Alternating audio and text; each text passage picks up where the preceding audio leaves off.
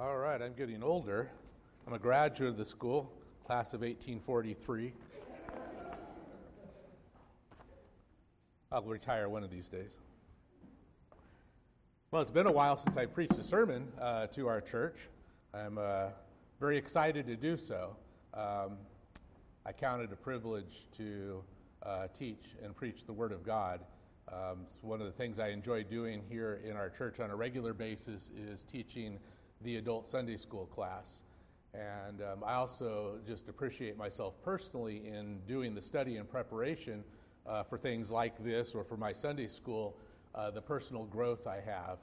I have a lot of respect for the Word of God. It's our handbook for life. It's what gives us guidance on how to live life successfully. So I do count it a privilege to be able to share the Word of God with you this morning. It's a little bit different. First Sunday without Pastor Brent here with us. So I know this is definitely a transition Sunday for us. And so our prayers, of course, are with them, and we pray for their success and for the Lord's blessing on them as they're up in Washington. But in like manner, we're praying that for ourselves. All right, that's the title of the sermon I have this morning, but can I pause on that for just a moment? Let me do a little side thought here before we look a little bit at the topic of prayer this morning. So I'll come back to that. This is kind of motivated by some of my thoughts on the fact that we are in this transition time. Not long ago, unrelated to preaching, long before I ever knew that I was going to be asked by the deacons to preach this morning, I had been reading something on the internet that brought me to this thought here. And so as I was thinking about it, I thought, you know what? I just feel from my heart that I would like to share this because here we are, first Sunday without our pastor here, to remind ourselves a little bit about this simple model of church from the Scriptures. As you can see there, Acts chapter 2, verse 42, says they continued steadfastly in the apostles' doctrine and fellowship, in the breaking of bread, and in prayer. Well, that's what the early church did. The website where I happen to be reading from, the guy that wrote that, said the early church was a simple model where believers came together to hear the word taught, to pray together, to take communion, and to fellowship, which you see right there in that verse. Now, that website didn't quote that verse, but I'm sure that's the verse he had in mind because that's the four things that are in this verse. They got together to hear the word taught. That's the apostles' doctrine. The word doctrine just means teaching. So they got together, they continued steadfastly as a local body of believers in the apostles' teaching. So they got together to hear the word of God taught. Then it says there, and in fellowship. I appreciate the fellowship that we're going to have this morning. And in breaking of bread, that is the bread of communion, likely, although I was looking at one commentator on that, and maybe there's a little bit uncertainty. Is that just them getting together for meals? Possibly, but more probably it's speaking specifically of breaking bread in communion, and which, of course, we're going to be doing this morning, being the first Sunday of the month, and in prayers. By the way, the Bible doesn't tell us to do it once a month. The Bible doesn't give specific instructions on communion. So it's been our church's tradition to do it once a month. But the Bible says, as often as you do it, this do in remembrance of me. So I'm happy and glad this morning to break bread with you. And in prayers.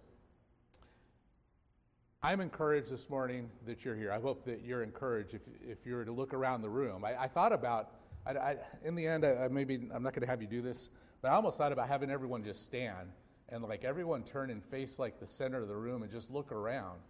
We're here. Pastor Brent's not here. The Lord's called him somewhere else, but we're here. And I'm encouraged that you're here. And I hope that you're encouraged.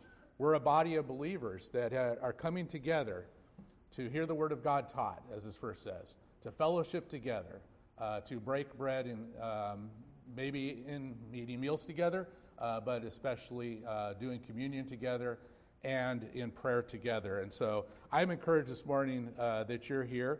I would add to that, this verse isn't necessarily meant to be exhaustive on everything that a church would do. In fact, a church can do a lot of things, and a lot of things that are not bad things to do. But this is definitely some like a simple model. I might add to that the word worship. I like the word worship. I think back to the word worship. Its origins is in the word worthship. Somewhere along the lines in English, it kind of morphed into worship. God is worthy. He's worthy of our worthship. God is worthy to be listened to. That's the first thing that you see on the slide. He gives us his word. It's worth listening to, coming to church and hearing the word of God taught. We worship him through listening to his word taught. Okay, he's worthy of coming and remembering what he did on the cross, that we come in communion to break the bread, this do in remembrance of me, remembering what Jesus did when he gave his body and his blood for us. And so God is worthy to remember that and to honor that. God is worthy to pray to. Jesus said that his house should be known as a house of prayer.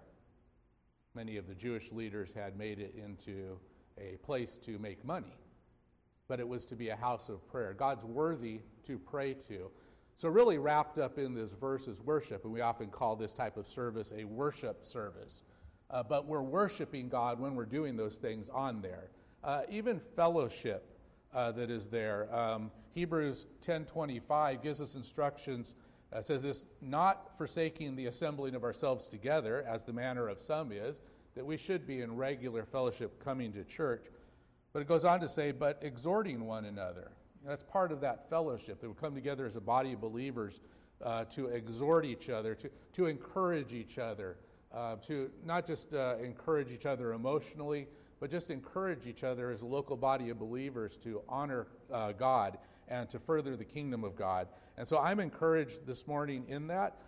Galatians 6:9 tells us not to be weary in well-doing, and so I hope that we won't be weary in this. Now, transition time, when you don't have a pastor, can be one of those times that naturally people in their humanness can get a little discouraged and can get a little down, thinking, okay, we don't have a pastor, and we desire to have a local pastor, and I believe the Lord's going to provide that.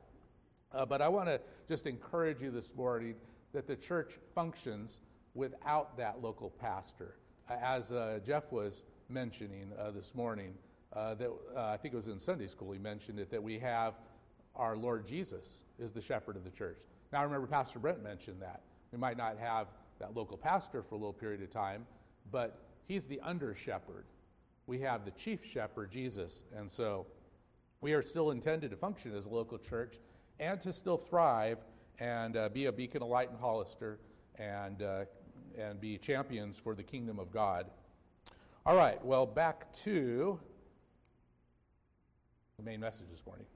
Okay, effectual prayer.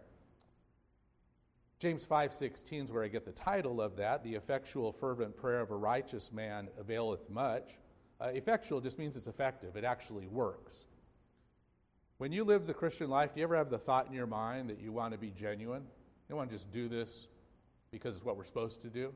That in the case of prayer, like when you pray, you actually want to see prayer work. Not just going through the motions of prayer, but have a genuineness to our Christian walk. We want to see the power of God in our lives. Well, that's what the effectual prayer is, the prayer that's effective, the prayer that actually works. So it tells us in this verse that the effectual, fervent prayer of a righteous man availeth much. It's effective. It matters. It works. Sometimes people wonder, does prayer work? Does God answer prayer? We might have various reasons why we question that, why we wonder if God answers prayer. 1 John 5:14 tells us this. This is the confidence that we have in him, that if we ask anything according to his will, he heareth us. And if we know that he hears us, whatsoever we ask, we know that we have the petitions that we desire of him. Sometimes when we read a verse like that, it can be a little discouraging when we pray and then our prayer doesn't get answered. And it can be a little bit difficult in our minds thinking to ourselves, wait a minute, okay? Prayer is supposed to be effective. 1 John 5:14 and 15. We have confidence in him. If we ask anything according to his will, he hears us. And if we know that he hears us, whatsoever we ask, we know that we have the petitions that we desired of him. He's going to answer our prayer. And so then how do we reconcile this at times when we feel like our prayers are ineffective? I thought the Bible said they were going to be effective. I thought the Bible was going to say that we can have confidence that this is the case. Well, that's really what we're going to look at this morning. Now, I'm going to jump to kind of a final thought that I'm going to wrap things up with. I'm going to jump to that now and say this. I'm inspired. It's on my heart to share this particular message this morning because we're at a critical time where we as a body of believers need to be praying to the Lord for our next pastor. And I want to encourage us with that thought this morning, that we as a local body of believers take seriously the instructions from Scripture to be Spirit-led and to be people of prayer. Having jumped to the end there and shared that thought, I'm going to come back to that. But I want to focus, though, this morning on effective prayer.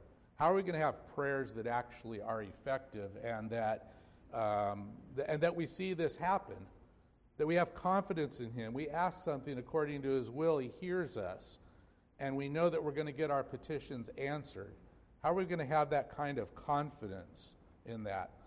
Well, as a kind of a thought before I get into some of the key points here this morning, I want to focus in that verse I just read, that we have confidence in him. So we hear people say things about prayer. For example, the family that prays together stays together. Sometimes that's on billboards as you're driving down the road. I don't know, maybe. But I almost read behind that. I'm kind of reading between the lines on a billboard like that. Is the thought almost that a prayer is some sort of a little magic formula? Like, oh, we just pray, and then bam, because we said this prayer, this is supposed to happen. Like, and the family that prays together, boom, automatically the family is going to be good and stay together. It's not going to be family problems. I mean, it's a nice thought. I kind of hope that might be the case. But there's no reason from the Scripture to think that just simply because you pray, there's some sort of an automatic formula that says you pray and this happens. Yeah, in the verse I read, 1 John 5:14, it says, and this is the confidence that we have in him. I mean, when we stop and think about it and remind ourselves of the truth that we probably already understand, it's God that's the power behind prayer. Prayer's not some sort of magic formula where we pray a prayer and somehow that prayer itself has the power to do things. Now, an example similar to that, I was watching some show on TV this last week, a bit of a documentary, I guess, or reality show, I don't know what you want to call it. They were talking about the Ark of the Covenant. And they made comments about the Ark of the Covenant, that the power that the Ark of the Covenant had. It kind of reminded me as they were talking about that, a line in the movie Raiders of the Lost Ark, that the Ark of the Covenant had the power to level mountains, and an army that has this marching in front of them is invincible. Like, where did people get these things from? Yeah, there was a lot of power associated with it, but it was the power of God behind the Ark. The Ark was also a great curse to people that had it, because God was against them when they were dishonoring him through how they were treating the Ark. So it was all about the power of God, and the same thing's true with our prayer. If we're not connected with the Lord in our prayers, the prayers aren't going to be powerful. They're just words. There's an example in the Scriptures that I'm going to come back to later, but I'll introduce the particular event now. It's in 1 Kings chapter 18. It's the great contest that took place between Elijah and the prophets of Baal. And Elijah says in 1 Kings 18:21, he says, if the Lord be God, follow him. And if Baal, then follow him. But it was about the Lord, and we're going to see the power of the Lord when we look at that a little bit closer. It's the power of the Lord in prayer. It's not prayer itself as if it's what we're doing that has power. We don't have power. Like that verse in John chapter 15, verse 5, we're told, with Jesus speaking in the vine and branches example, without me, ye can do nothing. We have no power at all to bring about any kind of positive good through our human efforts. Literally, we can't do anything. If God removed his support for creation, it would cease to exist. The Bible says he's the one that sustains things and keeps it going. Even our very life is dependent on him. But putting that aside and thinking, from human terms, like maybe I can live apart from God, which we can't literally do that. But even if we could, we have no power to have spiritual victories without the Lord. And so again, John 15:5, Jesus said, without me, ye can do nothing. And so we need the Lord. The Lord's the power behind prayer. Well, this morning, really, I'm focusing on this topic related to prayer, hindrances to answered prayer. Because going back to that thought, does God always answer prayer? We read that verse, that we'll have the petitions. We have the confidence. He's going to answer it. Okay, is that always the case? Well, we need to take the teachings of Scripture in totality on this, because the answer is no. God does not answer every prayer. In fact, in that particular verse, it says this is the confidence that we have in him. Well, who's the we? I'll suggest to you from the Scriptures, the ones who have the confidence in prayer is not every person on the planet. That promise was not to everyone. And as we go on in today's message, hopefully then we're either reminded of things that you already understood, and hope it's a good reminder, or maybe you learned something new in this. But here's what happens with the Scriptures. People look at the Scriptures, they see a promise, and they think that applies to them. The promises regarding prayer do not apply to every person. I'll go a step further. They don't even apply to every Christian. And I think as we continue on, I'll support this from Scripture and show this to be the case and provide some examples. So we could get a little bit more down to earth and down to home here. I'll speak to Christians in the room. Okay? I don't know if that's everyone or not. The Lord knows our hearts. Okay, but speaking to Christians, the Lord does not necessarily answer our prayers. Coming back to that overall thought that I had earlier, this is a critical time for our church to be in prayer to the Lord for our next pastor. But here's the scary part of it. The Lord doesn't always answer our prayers. So what are things that would be hindrances to answered prayer? Okay? Or, as the question says down below, why does God sometimes not answer the prayers of his children?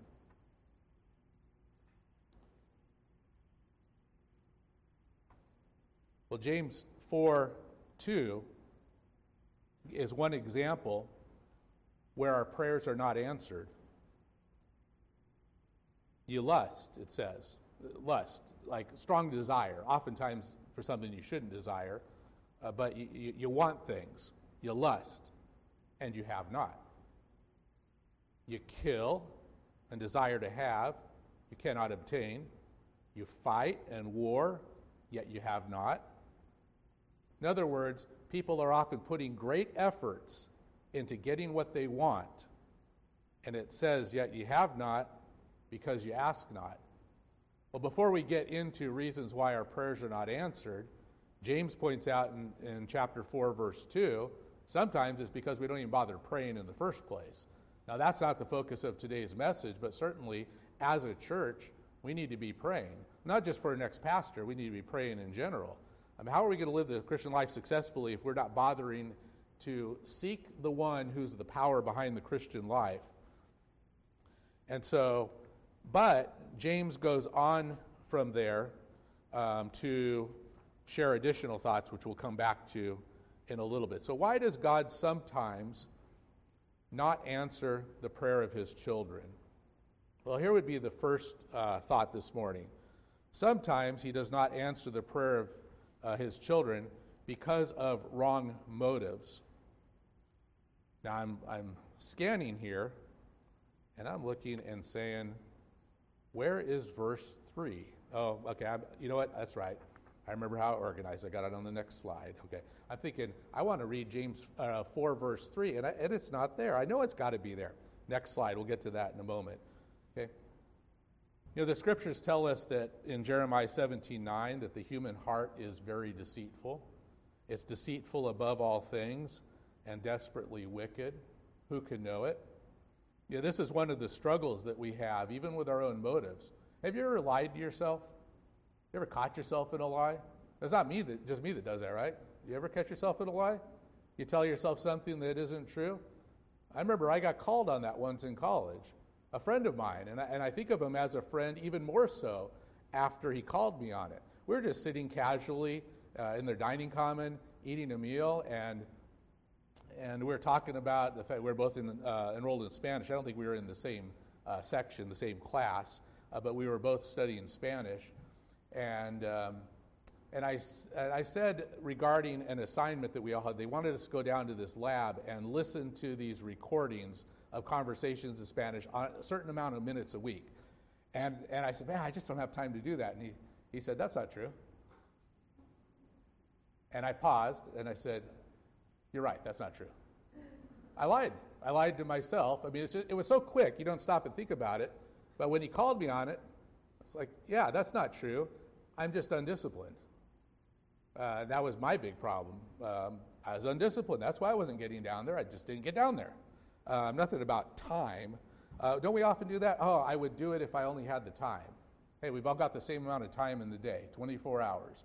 We choose to do what we decide to do. But we often lie to ourselves, usually in our favor.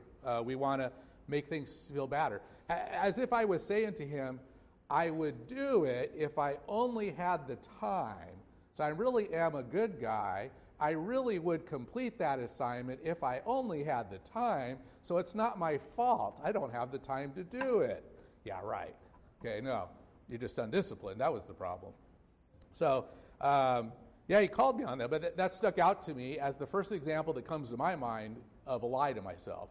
I think we do those things. The heart is deceitful above all things. Sometimes we lie to ourselves about our motives for doing things.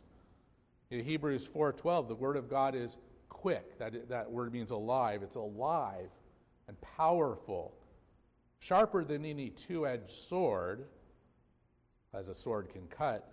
The Word of God, piercing even to the dividing, discernment, splitting of soul and spirit, the joints and marrow.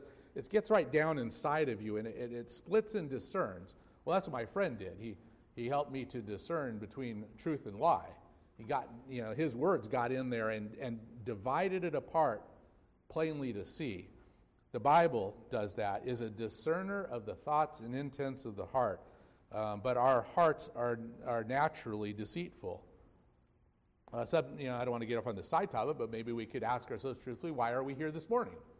Did we come to worship God, or did we have some other motive for being here this morning? Did we come to hear the Word of God taught? Did we come to pray? Okay, did we come for fellowship or communion? Did we come for this model that's there in Acts for why the church should be coming together? Or perhaps, do we have ulterior motives? I mentioned that Jesus said, and this is Matthew chapter 21, he said, my house shall be called a house of prayer, but you have made it a den of thieves. Many there in Judaism, they found a money-making opportunity at church. One of the major ways is that people from out of town, when they came to do sacrifices, sometimes they're coming from a long ways, they could buy animals to make their sacrifices there at the temple. And it became a great money-making opportunity that the Jewish leadership could sell sacrifice animals to the people and profit on it big time. Their motive was profit. And Jesus went into the temple, identified this motive of greed and even hearts of stealing, and said to them, that's not what the temple worship's about. And he quotes the Old Testament saying, it is written, my house shall be called the house of prayer, but you have made it a den of thieves.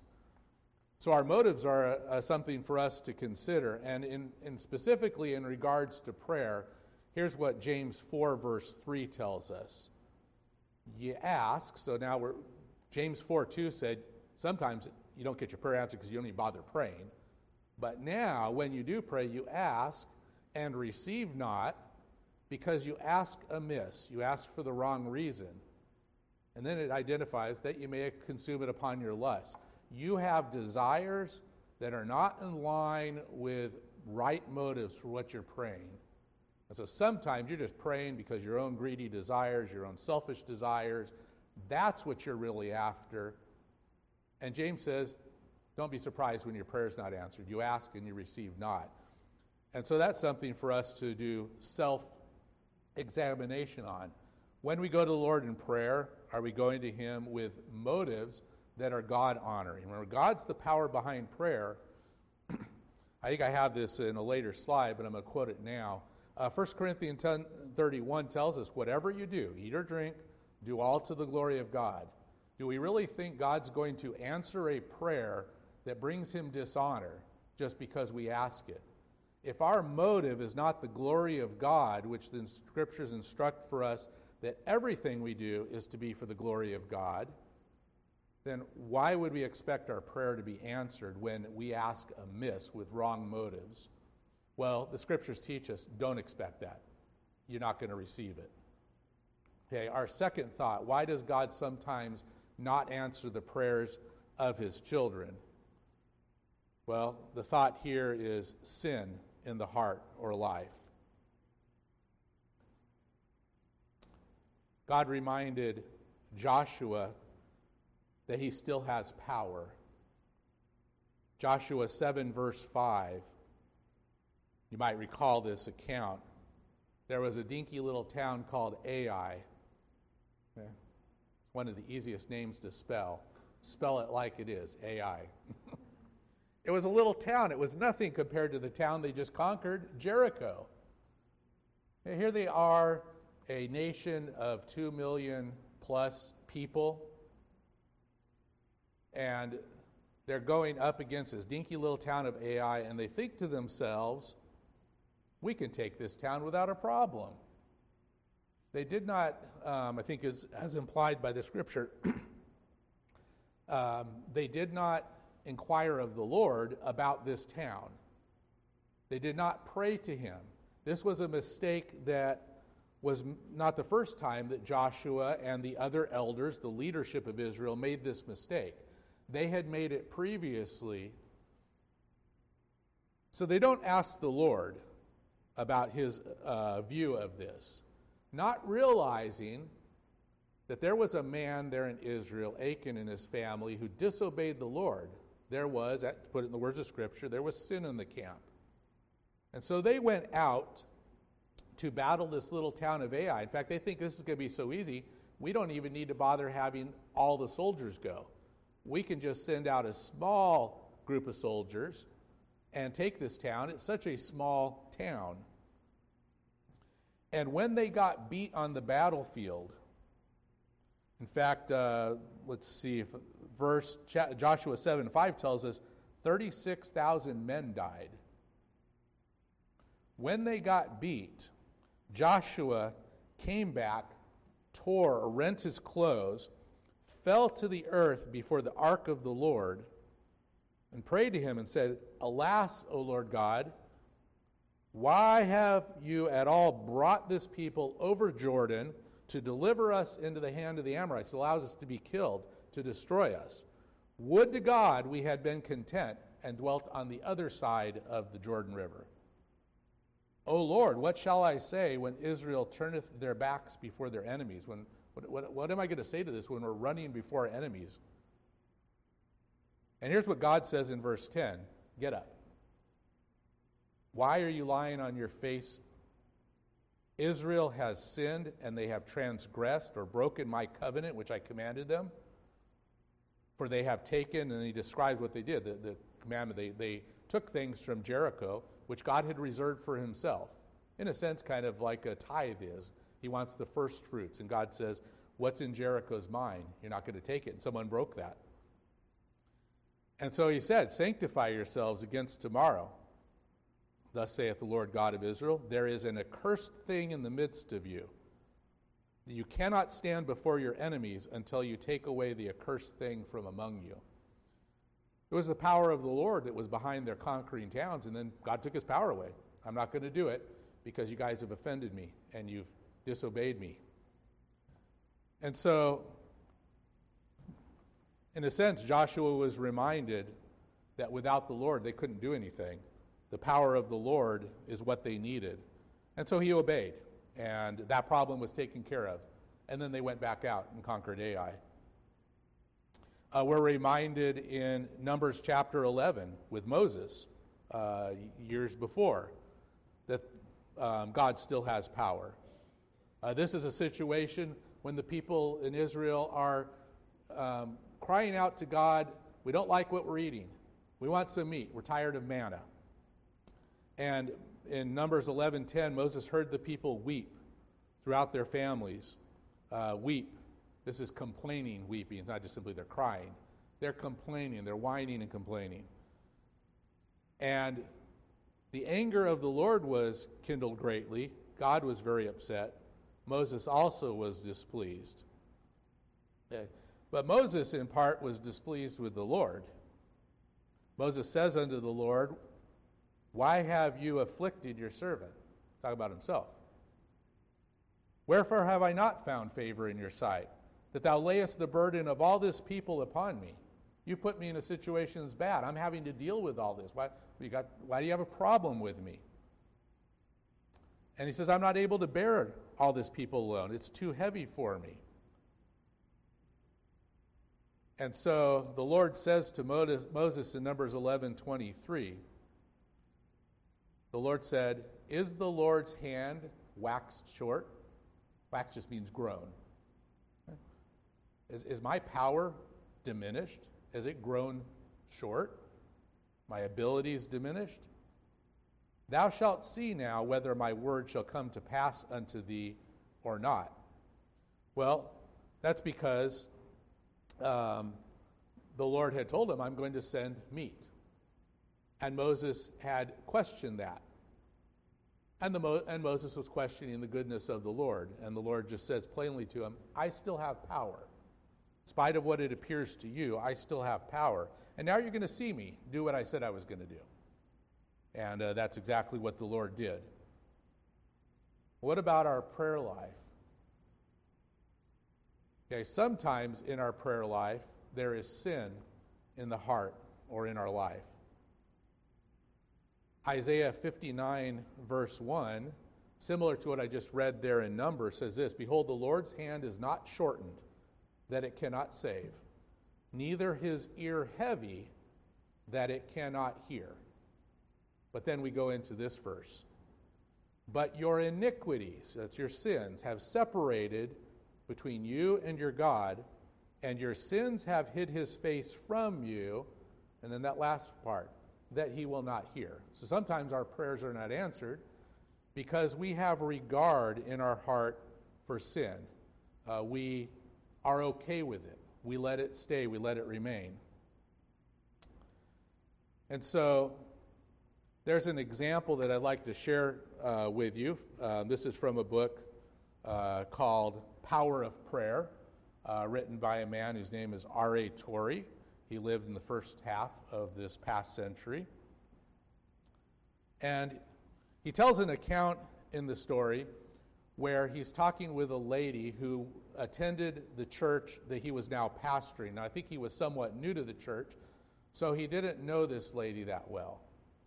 And he found out from some of the people in the church that she used to be a member of the church but was not currently a member of the church. And one day she was walking home, and he was walking home. They both happened to live where their houses were such that they could walk together the same route. And he said to her that he had heard that she had one time been a member of the church, but that she wasn't now. And so he started asking her about that. And he found out, not long story short, he found out from her that she had been discouraged because she had prayed a prayer when her husband was alive, and she had with faith, trusted that God was going to answer that. In fact, she quoted a verse to the pastor. It says, "Does not this," and I don't think she gave the reference to him, but this is the verse she was referencing. This is 1 John 3:22, and whatsoever we ask, I'm sorry, this is not the verse. I'm reading the wrong one here. Okay, I don't have it in front of me, but it's a verse that says, whatever we ask of him, we have our petitions heard, the one I read to you earlier. And she says, doesn't the scripture say that? Basically, when we pray, God, the Lord will answer our prayer if we believe. And she's like, I believed. And he said to her, the scripture does say something like that. He said, well, I believed, and I prayed for my husband's healing, and he died. And she got discouraged. The Lord didn't answer prayer, and I believed in my heart that he was going to that he was going to answer prayer, and that he would come through this and be healed. And so she got discouraged in that. Well, he said a couple times during the conversation when she said, doesn't the scripture say that it'll answer prayer? And he said a couple times, it says something like that. It's like, well, if it doesn't say exactly that, what does it say? And he pointed to her, the verse I almost read a moment ago, 1 John 3:22.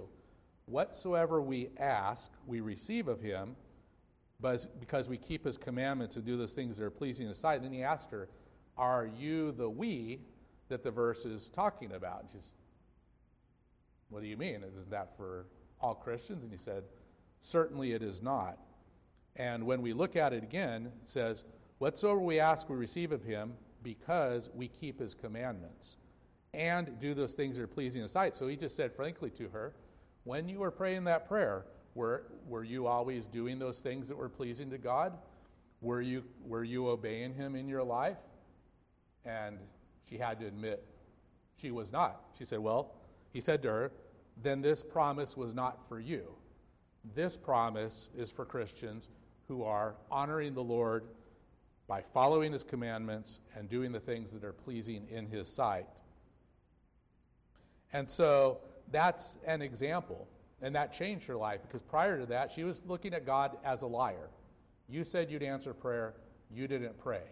And then she realized from the teaching of Scripture that she misunderstood God's promises regarding prayer. Now, a further thought on what we've been talking about so far, I've kind of already alluded to it. Prayer is always to be aligned to the glory of God. And so, when we read a verse such as John 14:13, whatsoever ye shall ask in my name, that will I do, that the Father may be glorified in the Son. Well, one who's walking by the Spirit of God, who is following his commandments and always doing those things that are pleasing in his sight, 1 John 3:22, will be a person who the glory of God is of prime importance. Because how can you be doing those things that are pleasing in his sight but not bringing him glory? And so John 14:13, whatsoever you shall ask him in name, that will I do, that the Father may be glorified in his Son. So sometimes wrong motives or ulterior motives other than the glory of God may be part of why our prayers are not answered. And certainly not obeying his commandments and doing things that are pleasing in his sight is not bringing glory to God. These things are part of prayer. And I already quoted to you 1 Corinthians 10:31, that everything that we're supposed to be doing is to bring glory to God. Okay, so our next thought. Oh, I guess I didn't put that verse up yet, did I? This is a key verse from that, this, sin in the heart or life. No, I did read that verse, is that right? Thank you, okay. Second there. There was a delay on this click, and I thought, I didn't get that verse up yet. Okay, idols in the heart.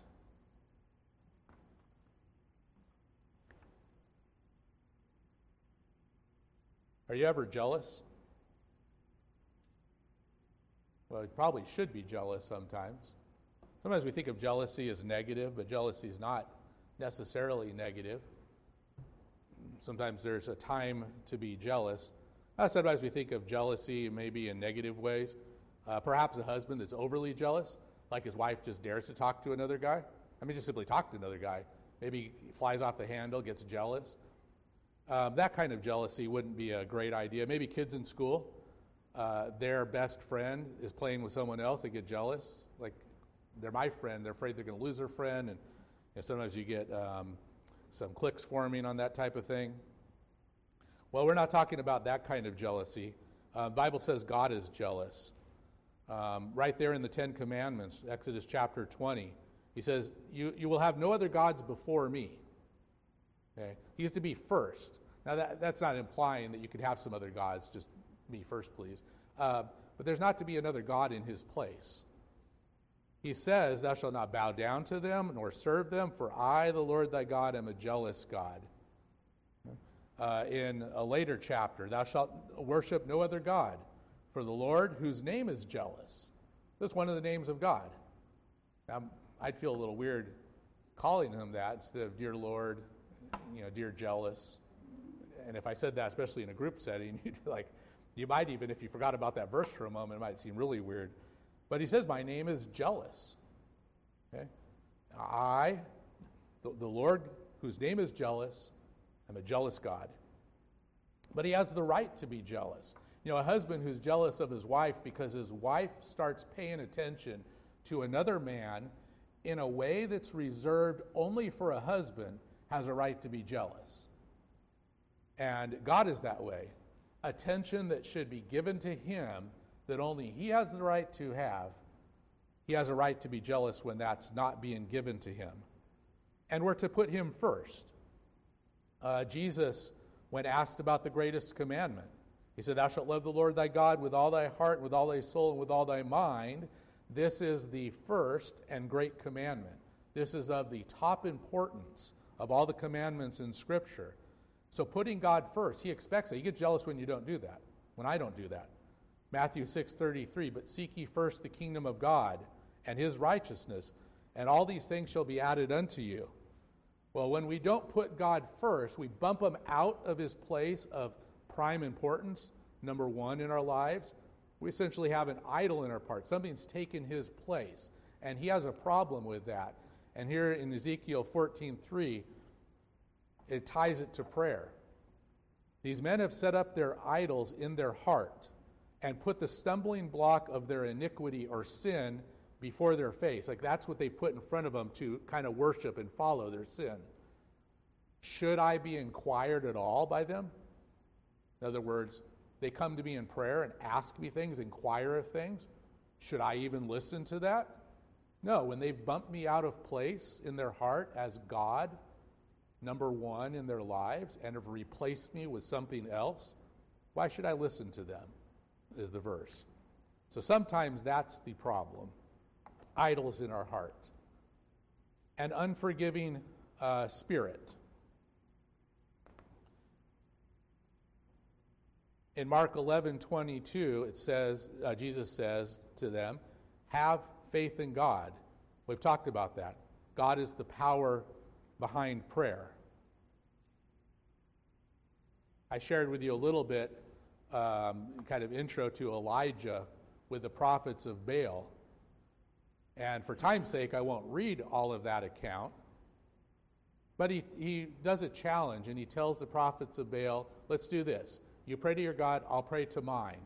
We will build an altar, we'll put a sacrifice on it, and whichever God rains fire down from heaven, because normally the priests would light that on fire, whichever God rains fire down from heaven because of our prayers, that's the true God. And so they agreed to that contest. There was, I believe, 450 prophets of Baal, and Elijah was by himself. He let them go first. And all day long, they're praying, and it's getting urgent. In fact, especially when Elijah starts to mock them, 1 Kings 18:27, he says, cry louder. Like, maybe you're not talking loud enough. Cry louder. For he is a God. Either he's talking, he's busy, he's talking to someone else. You got to speak louder, get his attention. Okay? Or he is pursuing. Oh man, maybe he's off on a trip somewhere. Call louder so he hears that you're calling for him. Or peradventure he's asleep. Better wake him up. Now this is all just mocking here. because so far they've gone hours of praying to their God, nothing happening. And they got more desperate. They did cry louder. And they started to cut themselves, probably thinking that somehow the cutting of themselves showed their sincerity to their God, and maybe he would listen to them. Nothing happened. There was neither voice nor any to answer, nor any that regarded. Nothing happened.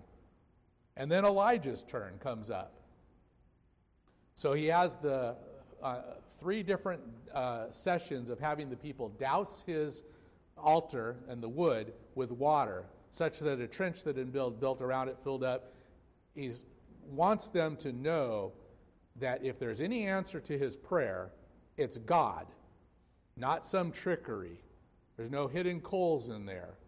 And so he soaks his altar, and then he prays a prayer after having them soak it 3 times. And he says this, "Hear me, O Lord, hear me." Okay? Out loud, by the way. "That this people may know that thou art the Lord God, and that thou hast turned their heart back again." Then the fire of the Lord fell and consumed the burnt sacrifices, and the wood, and the stones, and the dust, and licked up or evaporated all the water that was in the trench. And you got to be pretty hot to melt rock. Rock is meltable, as we all know, by looking at volcanoes, but that's got to be pretty hot. Okay, there's no trickery here. And here's what the people did. They fell on their faces and they said, "The Lord, Jehovah, he is the God. The Lord, he is the God." And so they recognized who the true God was. Well, that's again an example of the power of God behind prayer. Okay, but things can prevent that power from being recognized. And in an unforgiving spirit, in Mark 11:25, when you stand praying, forgive, that your Father also which is in heaven may forgive you your trespasses. The implication, you want to pray, you need to forgive. You don't have a forgiving spirit, God's not going to forgive you. And especially one of the major prayers we have is, "Lord, forgive me for what I've done wrong." We ask forgiveness for sins. Well, we need to have a spirit of forgiveness. Hey, is there someone in our lives that we just refuse to forgive? Well, we're in jeopardy of our prayers themselves not being answered by the Lord when we refuse to do so. Okay, stinginess in our giving. The Lord loves people. That's evident from the, probably the most well-known verse in the Bible, John 3:16. God so loved the world that he gave his Son.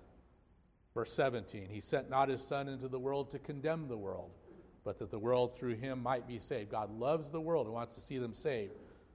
But God is dishonored when the poor are abused. Proverbs 14:31, he that oppresses the poor, abuses them, reproaches his maker, God. But he that honors the poor, I read that wrong. But he that honoreth him hath mercy on the poor. The person that honors God has mercy on the poor. Hey, this is important to the Lord. One of the major condemnations in the Old Testament prophets is the abuse of people. An example of this is Amos chapter 4, verse 1. Hear this word, you who oppress the poor, who crush the needy, who say to your husbands, bring that we may drink. The prophet Amos was speaking to that type of people. Okay? Hear this word, you that oppress the poor, who say to you look at this last word, who say to your husbands, bring that we may drink. In other words, the people that were in leadership, probably through taxes, were living lavish lifestyles. They would say to their husbands, bring that we may drink. Let's enjoy life. Okay, let's be able to party together. And whether they realized it consciously or not, they were profiting on the backs of the poor. And they may have known that, or they may not have. Because sometimes the poor were weeping under the oppression in their private homes. Well, that was commonplace in Israel, and that was a major reason why God sent the nation of Israel into captivity. Well, here's a verse in Proverbs 21, verse 13 that goes with this idea.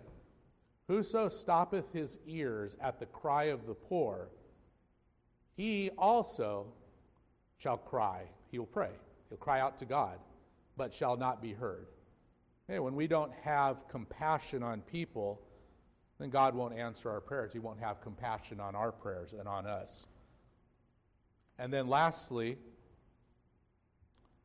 a wrong treatment of a husband or wife can cause our prayers not to be answered.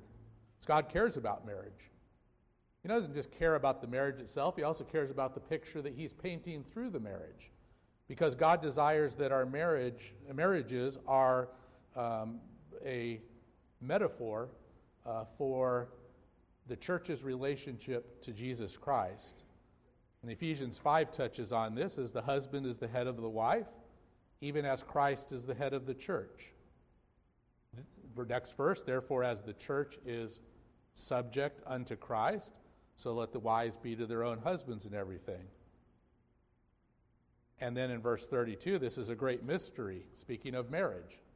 But then he clarifies, but I speak concerning Christ and the church, because he just got done speaking a lot about husband and wife relationships. But then he says, I've got a deeper truth here that I'm speaking about. I speak concerning Christ and the church. The Lord's not honored when our marriages don't honor him. And our prayers might not be answered when our marriages don't honor him. 2 Corinthians 11:2, God says, for I am jealous over you with godly jealousy, for I have espoused you to one husband, that I may present you as a chaste virgin to Christ. So God's not happy with us as a church when we're not faithful to our husband, to Christ. But God's also not happy with our individual marriages when that's the case. And so 1 Peter 3 verse 7 tells us this, husbands, dwell with them, your wives, according to knowledge, that your prayers be not hindered. And so sometimes that can be a reason why God does not answer prayer. Well, the title of the message is Effectual Prayer. I'm going to put up that slide again with that verse. But then I want to share some things with you. I'll get to what the picture's about in a moment, so don't think on that too long and hard. I'll explain why it's there, but I want to share a couple other thoughts. I hope this is encouraging to us this morning. Well, both encouraging and instructive, maybe even motivational. We as a church need to pray on a regular basis, but we need to pray as we're looking for our next pastor. Do we want it to be effectual? Like actually be effective and actually work? We just went through 7 things, which I'll put back up, that can hinder that. If this is what describes us as a church, the Lord will not hear our prayer. Or, if this describes any of us individually, the Lord may hear the prayers of the people in the room that are living for the Lord and do not have these hindrances, and it may be because of those prayers, our prayers are answered. But if there's anyone who has these things that are characteristic of lives, it won't be your prayer that will be the key. And I hope that this message just burns within us a desire that we're one of those people the Lord actually listens to. Well, right after that account with Elijah, where he had this great victory over the prophets of Baal, with a fire raining down and consuming that altar, he instructed the people in Israel to annihilate the prophets of Baal, these false gods, who had been at the instruction of the Lord. Sometimes people have bad things to say about God because they think, oh, that isn't nice. You know, God alone has the authority to end life. The Bible even says that it's appointed unto man once to die, and after that, the judgment. God has the appointment. He can do that. There's nothing wrong on God's part to decide that. I mean, the fact that God lets any of us live when the wages of sin is death, and yet he lets us still live after we have sinned, is amazing, and he is to be praised for that. Okay, but Elijah had this great victory over the prophets of Baal, and immediately after that, He says to King Ahab, the wicked king, who supported all those prophets, he said to him, "Get up, eat and drink, for there is a sound of abundance of rain." Well, they had gone 3 years of drought at the prayer of Elijah. No rain for 3 years, and now Elijah says immediately after that, "You better get up. Basically, you better get back to your house. You better get under some shelter. It's about ready to have a downpour." And then he sent his servant up to a top of a mountain called Carmel, and he says, go up top and look out towards the sea that had a view of the Mediterranean Sea, and look for any rain clouds. And he went up and he came back and said, "There's nothing." And the Bible says he said, "Go again 7 times. I think the understanding there is he had him do it 6 more times. Go up, come back. Nope, go up, come back. Well, he's getting some good exercise that day, running up and down the side of this mountain. And it says, it came to pass at the 7th time that he said, this is the servant, came back down, said, "There ariseth a little cloud out of the sea like a man's hand." And Elijah said, "Go up, say unto Ahab, prepare your chariot and get down. You better get back quick, that the rain stop you not." And it says, it came to pass in the meanwhile that the heaven was black with clouds and wind, and there was a great rain. And Ahab rode and went to Jezreel. And the hand of the Lord was on Elijah, and he girded up his loins and ran before Ahab to the entrance of Jezreel. But what's interesting, that's 1 Kings 18. It didn't take that long for Elijah himself to have a discouraging moment. In the very next chapter, because Ahab's not happy about this. He was not one of those that said, "Oh, Jehovah's the real God, I'm going to worship him." No, he's upset. He's upset he lost the contest. He's upset all his prophets got killed. He has no love for the Lord. And he is hunting Elijah now to kill him. And Elijah gets discouraged at that. Okay? And he says in 1 Kings 19:14, "I have been very jealous for the Lord God of hosts." Jealous that people aren't worshiping this other God, this false god Baal. "I've been jealous for God, doing the right thing. Because the children of Israel have forsaken thy commandment, thrown down thine altars, and slain your prophets with the sword. And I, even I only am left, and they seek my life to take it away." And so he got discouraged. He got down. So sometimes that happens. We're humans. I don't know if anyone's down in not having a pastor right at this moment, but I would like to encourage us to be encouraged. The God who has the power to answer prayer is also the God that has the power to lead and guide. But our temptation may be to be like Elijah. And here was God's answer to him. "Yet have I left me 7,000 in Israel, all the knees which have not bowed unto Baal, and every mouth which hath not kissed him." So he basically told Elijah, you're not alone. It feels like that, you're down, you're not alone. I've got other people in Israel that honor me. Okay? And we see victory in Elijah's life. 2 quick examples, and I'm past time here, so I'm going to say them super quick, and I'll just have to leave out a lot of the details. I was very encouraged to hear our missionary, Mike Reddick, who's in our bulletin today. I didn't know that was going to be the case, but when he came and shared some of his own answers to prayer that he had in our church 2 or 3 years ago, I think it was in 2021 when he came, that was very encouraging. He had the types of prayers answered like Elijah has had answered. I talked to him privately on the side, and he said those kind of prayers like that, like praying and then a huge rainstorm comes, or praying and fire from heaven, those things are few and far between in his life. We should not expect that successful prayer life, you see those unusual prayers all the time. I mean, how many times did they happen with Elijah? He wasn't calling fire down left and right day after day, but there's a few times when God saw fit to answer in a miraculous way. I was very encouraged to hear that. If you want to hear any of those accounts, I don't have time to share it right now. I would like to also share with you a recent answer to prayer in our church. I was personally encouraged by some of you that are in the room. We've been praying for the Lord to provide staff. Let me come back to this picture here. The Lord has answered that prayer. I'm in the picture there. I'm the one on the right, and perhaps you've met Slava Starikov on the left. We've been praying for the Lord to answer our prayer for a staff member. Slava's coming our direction. Now, Slava's been teaching in Russia and also as a pastor. In case you're wondering, well, did you ask him if he wants to be our pastor? He is feeling the Lord directing him to more of a full-time teaching ministry and away from being a senior pastor in a church. But I did mention our need of the pastor.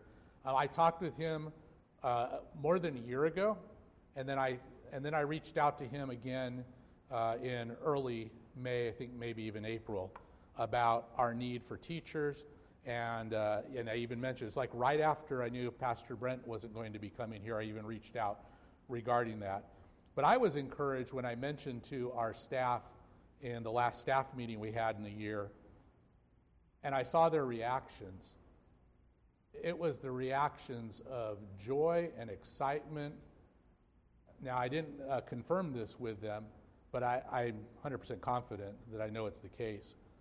My staff have been praying with me on not only on teacher in our school, but a couple of them knew that I was specifically talking to Slava, and they were taking this petition before the Lord, and the excitement on their faces and the relief and just the joy of an answered prayer. I think for our church, this is a current example of answered prayer, and I'm excited about that. Not just we have a teacher in our school, but he's going to become part of our church and join us, and I think he's going to be a great blessing to us here in the ministry. And I don't know what all his role is going to be, but he's a gifted teacher, and he has 3 degrees, and his PhD is in Old Testament interpretation, so someone that can maybe be a blessing to us in understanding the Bible more. So I'm excited about that. And I wanted to share those examples with you because I just want you to be encouraged that the Lord does answer prayer. But I'll close with that one verse I read earlier, 1 John 3:22. Whatsoever we ask, we receive of him because we keep his commandments and do those things that are pleasing in his sight. But unless those are true, then we are not the we that the verse is referring to. But I certainly hope as a church that we are that we, and that the Lord will answer our prayer. So now I'll call on us as a church. Would you come together, me included, and petition the Lord for our next pastor, but also for other things that we need in life. All right, now, Ephraim, I believe at this time I'm